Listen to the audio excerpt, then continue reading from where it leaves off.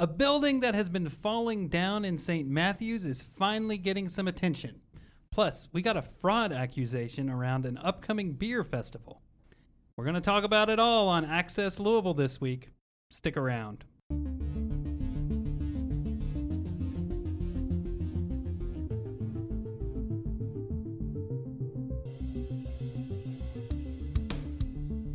Thanks for joining us. My name is David Mann, and joining me today is Haley Cawthon. Hi there. Brooke Timmons. Hi. And Zach Owens. Hey, guys. Access Louisville is a weekly podcast from Louisville Business First. Each week, we bring you the latest news and the sharpest opinions on the city we love, Louisville, Kentucky. But before we do that, I'm going to start this show the way I always do, with a difficult question for our panel. So guys, we had a story go up last week about a new esports tournament coming to the University of Louisville. It's going to be in April, and players are going to be competing in Super Smash Bros. Ultimate, League of Legends, Fortnite. So my question is, to you guys, what is the last video game you were really into or really good at? And it can be a console game like Super Smash Bros. Or something like on your mobile phone, like Candy Crush, if that's more your speed.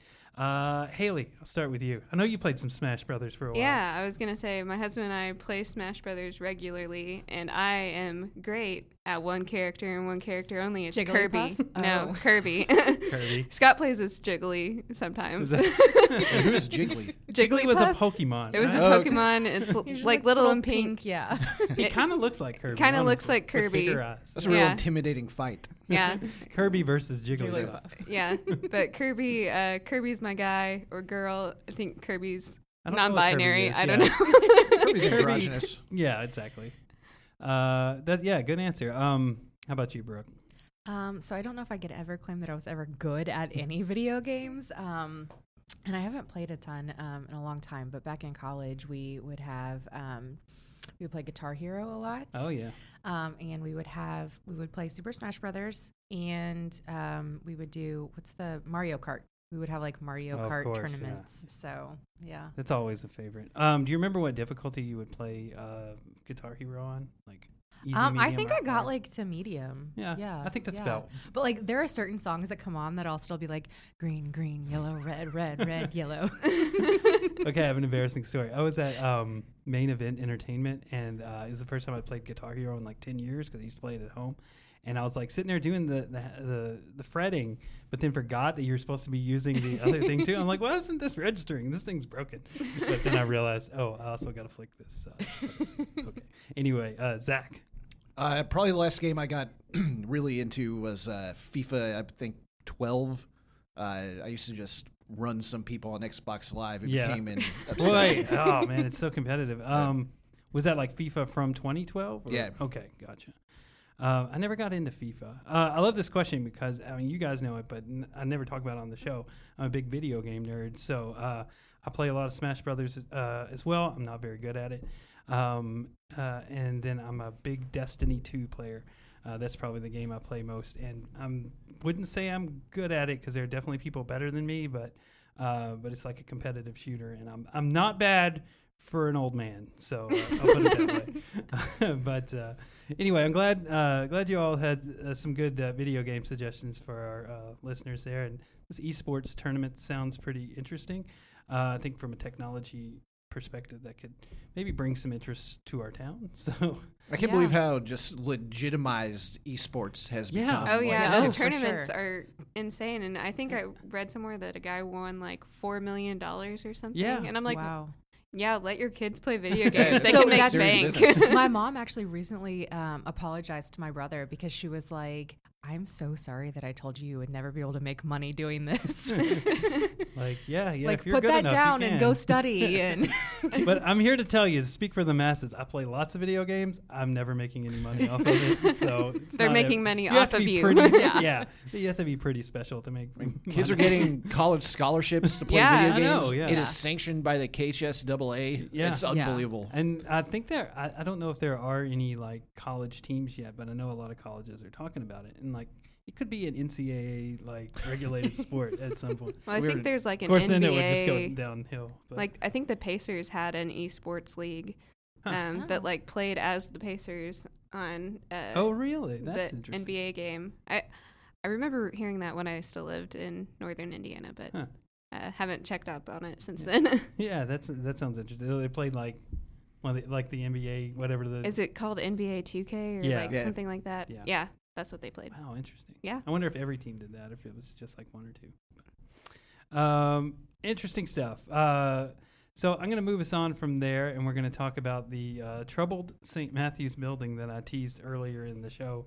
Haley's been following that story since probably right about the time you started working in Business First. Roof collapsed there at this building last summer, and we've kind of just been watching it, trying to figure out what the heck's going on. So I guess explain where the building is and what's the latest. Okay, I'm going to phone a friend because I have no idea how to pronounce the avenue. She told me beforehand, but I still can't pronounce it. So, Brooke. It's Exley. Exley Avenue. But it's spelled with an O. It looks like Chelsea or something. Yes. And this is right by the Sears building where the Big Lots is. Right, yeah. It's right in St. Matthews. It's a prominent property and prominent eyesore now because it's just got a bunch of fences around it. The roof collapsed in July. People were like in the building when this happened. Right, you wrote about... Yeah, I wrote about... I talked to the Korean restaurant there, and the owner there said that, insulation was falling from the ceiling, and she's like, this seems weird, and like called the landlord and said, hey, can you come check this out? And then hours later they get there, and they're like, well, just don't sit people in this part of your restaurant where the insulation is coming out. And then like an hour or so later, the roof collapsed in front of their... like by their entrance is what she was saying. Yeah, not where the insulation not where the insulation was coming out. And so they stopped operating that day, but I think the rest of the building wasn't condemned until like a week later. So there was still businesses. So there were still businesses operating there. So as the roof was falling. It's been an ongoing thing, and the owners have been like left like just wondering if they'll be able to move back in at some point or if they're going to fix it. And now there's a new interesting tidbit is that the building is being sold. A sale is pending. Someone bought it, and we don't know what's happening with it. So hopefully a roofer. Hopefully a unique fixer-upper. Yeah. And so the listing on this property, I don't know if anyone saw the story that we wrote last week, but the listing is linked on there. It was listed for just under $3 million, which is more than its assessed value of $2.7 million. And the listing mentions nothing about the gaping hole inside of it. I have a lot of questions. Location. Everyone does. There's a lot of speculation that someone's just going to bulldoze it down. A lot of the restaurants and other retail tenants have since found new places to operate, like Havana Rumba has moved. Half Peach has been operating in and out of other establishments, like been selling their goods at, pop-up events and that kind of thing. And Kareem has kind of been one of the, last mainstays saying, like, we want to reopen in this building. We just want it to be fixed, and it's not happening. So Kareem filed a lawsuit at the end of November, beginning of December, just saying, like, they breached their contract because we've been paying fees for maintenance purposes. Mm-hmm. Like, it's the landlord's duty to repair the facility, like, if that happens, and they haven't. So Havana Rumba and Kareem are now suing Gallery of St. Matthews as an LLC. So we'll see what happens with that. I've called lawyers on every side, and no responses. The lawyers representing Gallery of St. Matthews have always declined to comment on pending litigation. Yeah. And you mentioned several of the restaurants there. I just want to make sure we didn't leave anybody out. Kareem's in there. Del Frisco's. Rumba, Del Frisco. Half Peach Bakery. Half Peach Bakery. And as far as we know, Havana Rumba has moved. Havana Rumba moved to the former Wayland's Feed and Firewater place, and I think it's called like Mojito in Havana. Yeah.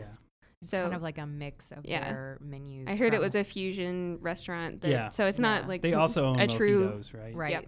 And so they kind of combine. So it's some of the favorites from both the restaurants. Yeah. The Barstown Road location is still called Havana Rumba. Mm-hmm. And so is the one in Middletown. Oh, forgot about the Middletown. And then this one is Mojitos in Havana. Yep. What a fun name. And then do we know if any of the other ones have opened up anywhere else? Like I said, Half Peach has been operating kind of like they've been selling at pop-up events at other places, but they haven't, found a brick and mortar place like they used to have. Kareem hasn't. I don't know where Del Frisco stands. I tried to get a hold of him when I was talking to Kareem just to see, what their plans were. And I'm not sure if they plan to move somewhere else or if they're just like waiting to see if that building will be fixed. There was some chatter that they had planned to move into the first floor of the Kentucky Thoroughbred Society building on Main Street next to the Ice House. That's a big change. Yeah, but that I don't know where that stands. Yeah, that project, you took a tour of it last year. It was still very. There's some work to be done. Yeah. So horrible to hear these. For these restaurants. Did you guys ever eat at any of these restaurants? I know, Zach, you said you'd eaten at Havana Rumba a couple of times. Ate at Havana Rumba a bunch. Went to Del Frisco's a few times. Last time I went to Del Frisco's, it felt pretty dated, so a change of location it felt like 1970. Is Del Frisco's a chain or is it local? I think it's a chain. I don't know. I'm pretty sure it's a chain. So I think there's a Del Frisco's. Only we had access to all the information in the world. Let me Google that. You keep talking. I think there's a Del Frisco's steakhouse in Nashville and Dallas, but I'm not sure if it is owned by the same family. Business First once had its Christmas party at Del Frisco's like 2 or 3 years ago. Which is the one and only time I've been there. Yeah, exactly. It was the only time I'd ever been there, and it did feel dated at the time. Speaking of dated concepts, I'm really bummed out about Jerry's closing. I didn't know that there was a Jerry's here. That's the other restaurant news we had this week was Jerry's is closing on Dixie Highway. Yeah, it's the last one. It's the last one. There was actually one. So I grew up in a small town called Winslow, Indiana, and there was a neighboring city called Oakland City, and there was a Jerry's there when I was growing up, and it was like the cool place to eat because there was like 2 restaurants and Jerry's was like cosmopolitan like Jerry's. Let's go upscale tonight. Yeah. We'll get some pie at Jerry's. Put on a shirt. We're going to Jerry's. But we loved that restaurant when I was a kid, and it got converted into a Denny's. Still a Denny's today, operating in Oakland City. But anyways, I'm getting off topic here. Yeah, we are off topic. There was one in Jeff for a while as well, and it went away. Did you find anything about Del Frisco's? That's why we're stalling. So their website is Del Frisco's Lou. And it says the original Del Frisco's, and they have a mobile app and everything. That is high tech. It's high tech, but it seems like there's only Jerry's. One. When it says dine with us, here's our address, and it puts the Google map, and it seems to be local. The Del Frisco's mobile app is the most used app on my phone. Pretty much. Yeah, your screen time goes through the roof if you have that app. So, all right. I think that's enough of that. Yeah. Let's talk about this other kind of serious story. I usually bring on fun stories, but there hadn't been that many fun stories this week. It's been a lot of serious stuff like buildings falling down and fraud. So this week, Haley had another story about a new beer festival coming to town called the Louisville Winter Beer Fest. But things haven't gone smoothly as this festival organizers claim that a fraudster on Facebook has been posing as the festival and soliciting vendors for the event and taking their money for a booth at their event. And then they come forward and say, hey, we haven't been soliciting these vendors. It's somebody else doing this on our behalf and keeping the money. So I guess I thought the response to this was interesting from the Beer Fest. So what was their response to it? Yeah, so the Beer Fest people put out an entire press release and were like, yeah, this isn't us, but if you've been targeted by this person and paid fees to this person, we don't want you to totally lose out. So you can come and show because it's small business vendors right. Crafting vendors that would typically go to a craft fair and not a beer festival. Yeah. And they're just letting them show at their event. And then they don't have to pay. And they don't have to pay if they've already paid this person. So essentially the Louisville Beer Fest is taking a loss on this. Not that they would typically hire those types of vendors because they're not beer or I don't know, rustic American related. So I didn't realize that they wouldn't have had these kind of vendors there. Yeah, not all of them. I mean, some of them they would. So if you're unfamiliar with Louisville Winter Beer Fest, it's actually related to the folks Cincinnati Winter Beer Fest and Columbus Winter Beer Fest, Cleveland. So these guys like drinking beer in the winter. They like drinking beer in the winter in the Midwest because what else is there to do? But they're owned by this company called Festivals Unlimited, and it's based in Covington. So Louisville is their 5th and newest city that they're doing this concept in. The Cincinnati one has like 20,000 people that go to it over the 2-day period. So it's a big event there. Yeah. First time for it here. And they got hit with this like scam artist that was just like, I think this is so bizarre because it if is. I were a fraudster, I would masquerade as someone that people have heard of, like Derby Festival. Well, maybe the reason why they like could get away with it is because it's the first year for it, and it doesn't have a lot of recognition or a lot of like roots in the city. Yeah, roots. I don't know. It's just because people wouldn't know. It's a bizarre target. People don't know who like is behind Louisville Winter Beer Fest yet. Yeah. So maybe what, do they just drive by and see a flyer and say let's scam people on? I just don't even know how your mind gets to this. Same. This is like catfish for like I'm Neve. Yeah, it's funny backstory. Haley had catfished in the headline and took it out. These are the things we go through. I ran it by Zach. Jason was on your side and said no thanks. I think catfishing involves a personal relationship rather than a business relationship. I think a business can be catfished. I agree. Brooke, what's your take on it? I'm on team catfish. Yeah. Anyways, I didn't ask anyone. I was just like, nope, not happening. And took it right up. I didn't care. I didn't feel that strongly about it either way. I just thought it was this is like the first we've seen something like this happen, at least, in this sense. There's been plenty of fraud, sure. Yeah. But this is the first time I can remember something like this. A brand new event comes to town, and they somebody poses as them and tries to steal money from small businesses. And by the way, we've been talking about it. It's on February 14th and 15th. Yes. So happy Valentine's Day. Where is it? Nice. Did we The already talk about Kick. that? Okay. Yeah. It's a Kick. Kentucky International Convention Center. Full name. Sorry. Yeah. The cool kids call it Kick. And so do we. And we are among those cool kids, we think. And so anyway, do you know how many vendors were defrauded? So we don't know how many were actually defrauded because from the story that I got from the festival organizers, they found the solicitor in one Facebook group that had been messaging vendors in that Facebook group, but then she heard that fraudster had also been in other Facebook groups and getting a lot of attention there.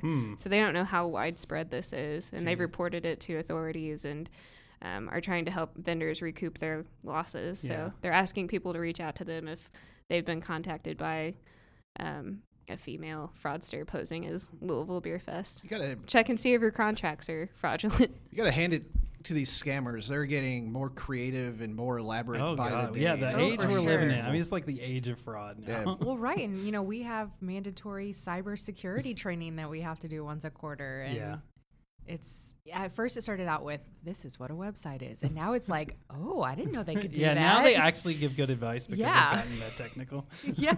So, do you guys have any favorite attempts to be frauded? All right, I'll give you an example. I get this voicemail occasionally that's like, hi there. I'm calling from the credit company.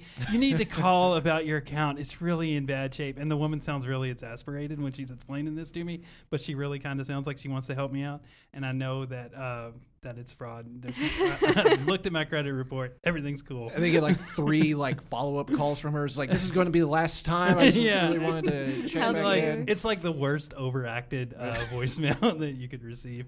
I get it. It's been a while. I used to get it a lot, maybe 6 months ago, and then I guess they sent me to fake collections or something. but I checked on it. It's definitely fake. Any favorite phishing schemes you guys have encountered? Yeah, I have one. So this happened at my old newspaper. We get scam emails all the time, like I'm sure everyone here does still. But we got the scam email from someone saying, it was sent to everyone in the newsroom saying that we found your adult film profile. Oh my god! And said that they were going to expose you unless you paid them 10,000 Bitcoin. Now, did anyone start sweating? Not that I was aware of. Like, I don't know if anyone's like furiously emailing them back. Like, how did you know? What's my Bitcoin log on? That's a lot of Bitcoin. Right? Yeah, no, that's like a country's worth of Bitcoin. Some days. At least make realistic demands. Yeah, I guess it depends on It the depends day. on the Bitcoin day.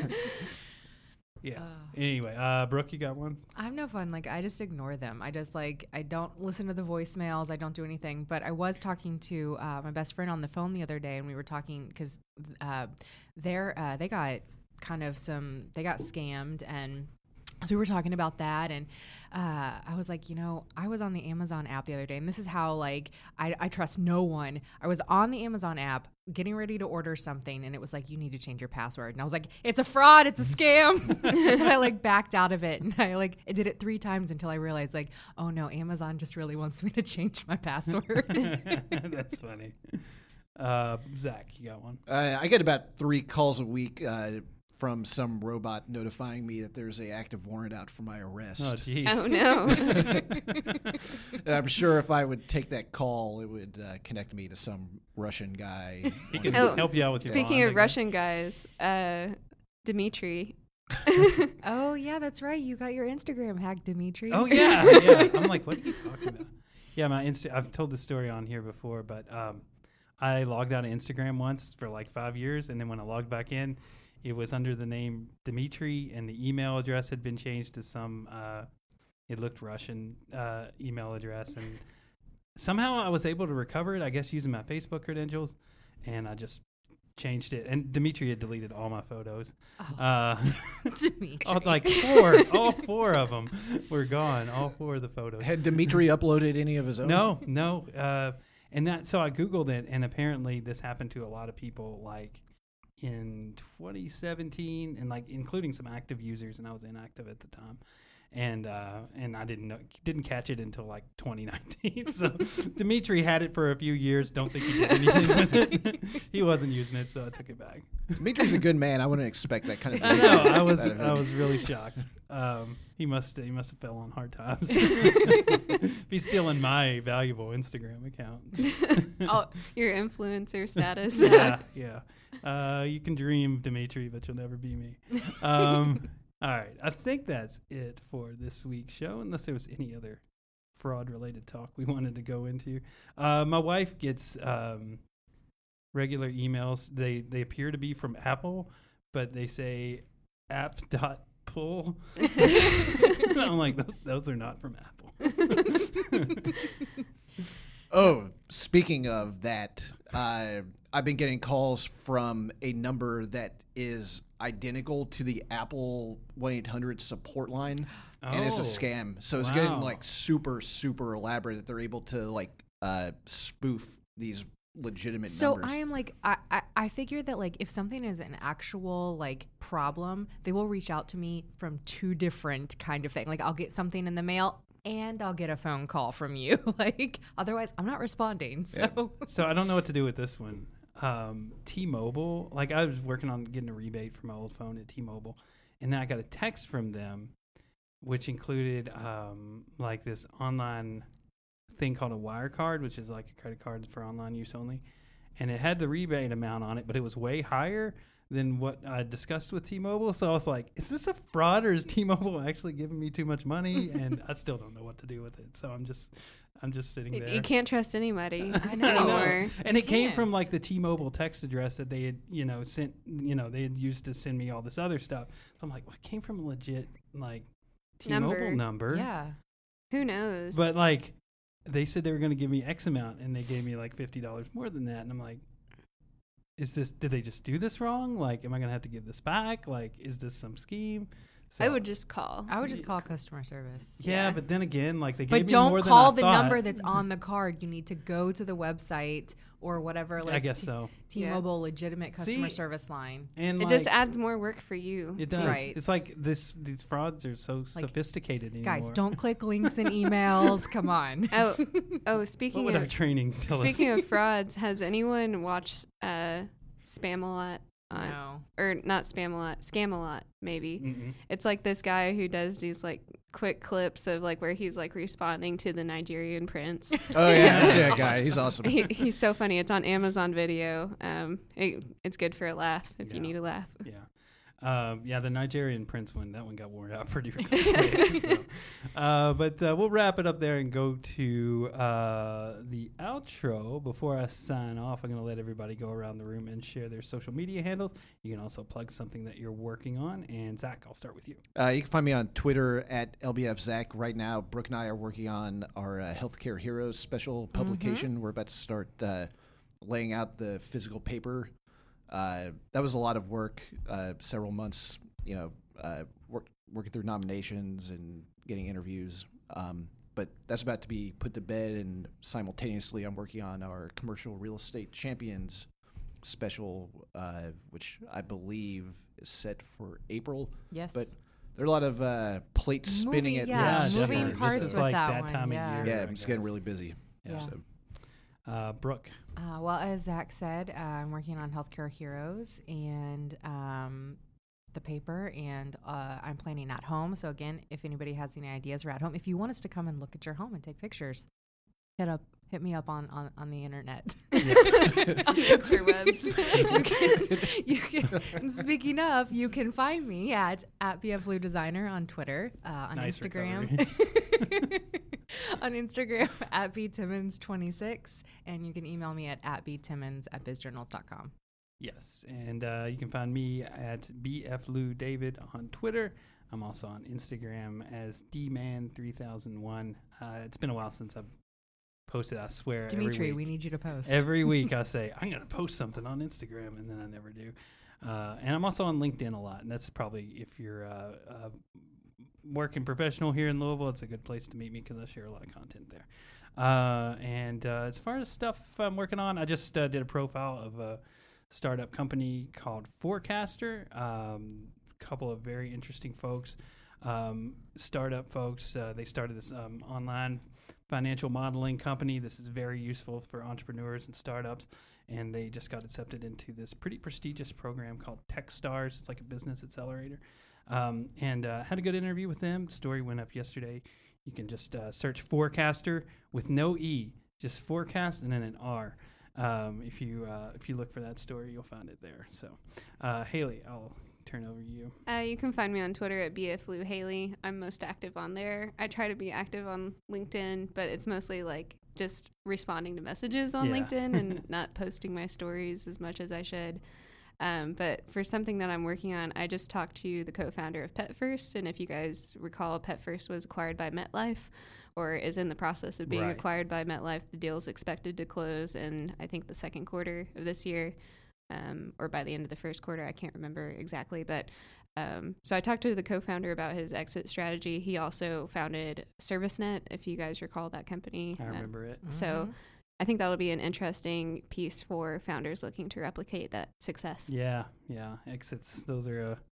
I'm sure a lot of founders have worried about those in the past. So, if you like what you hear, consider subscribing to Access Louisville on popular podcast services such as Apple Podcast, Google Podcast, Spotify, Stitcher, and Radio Public.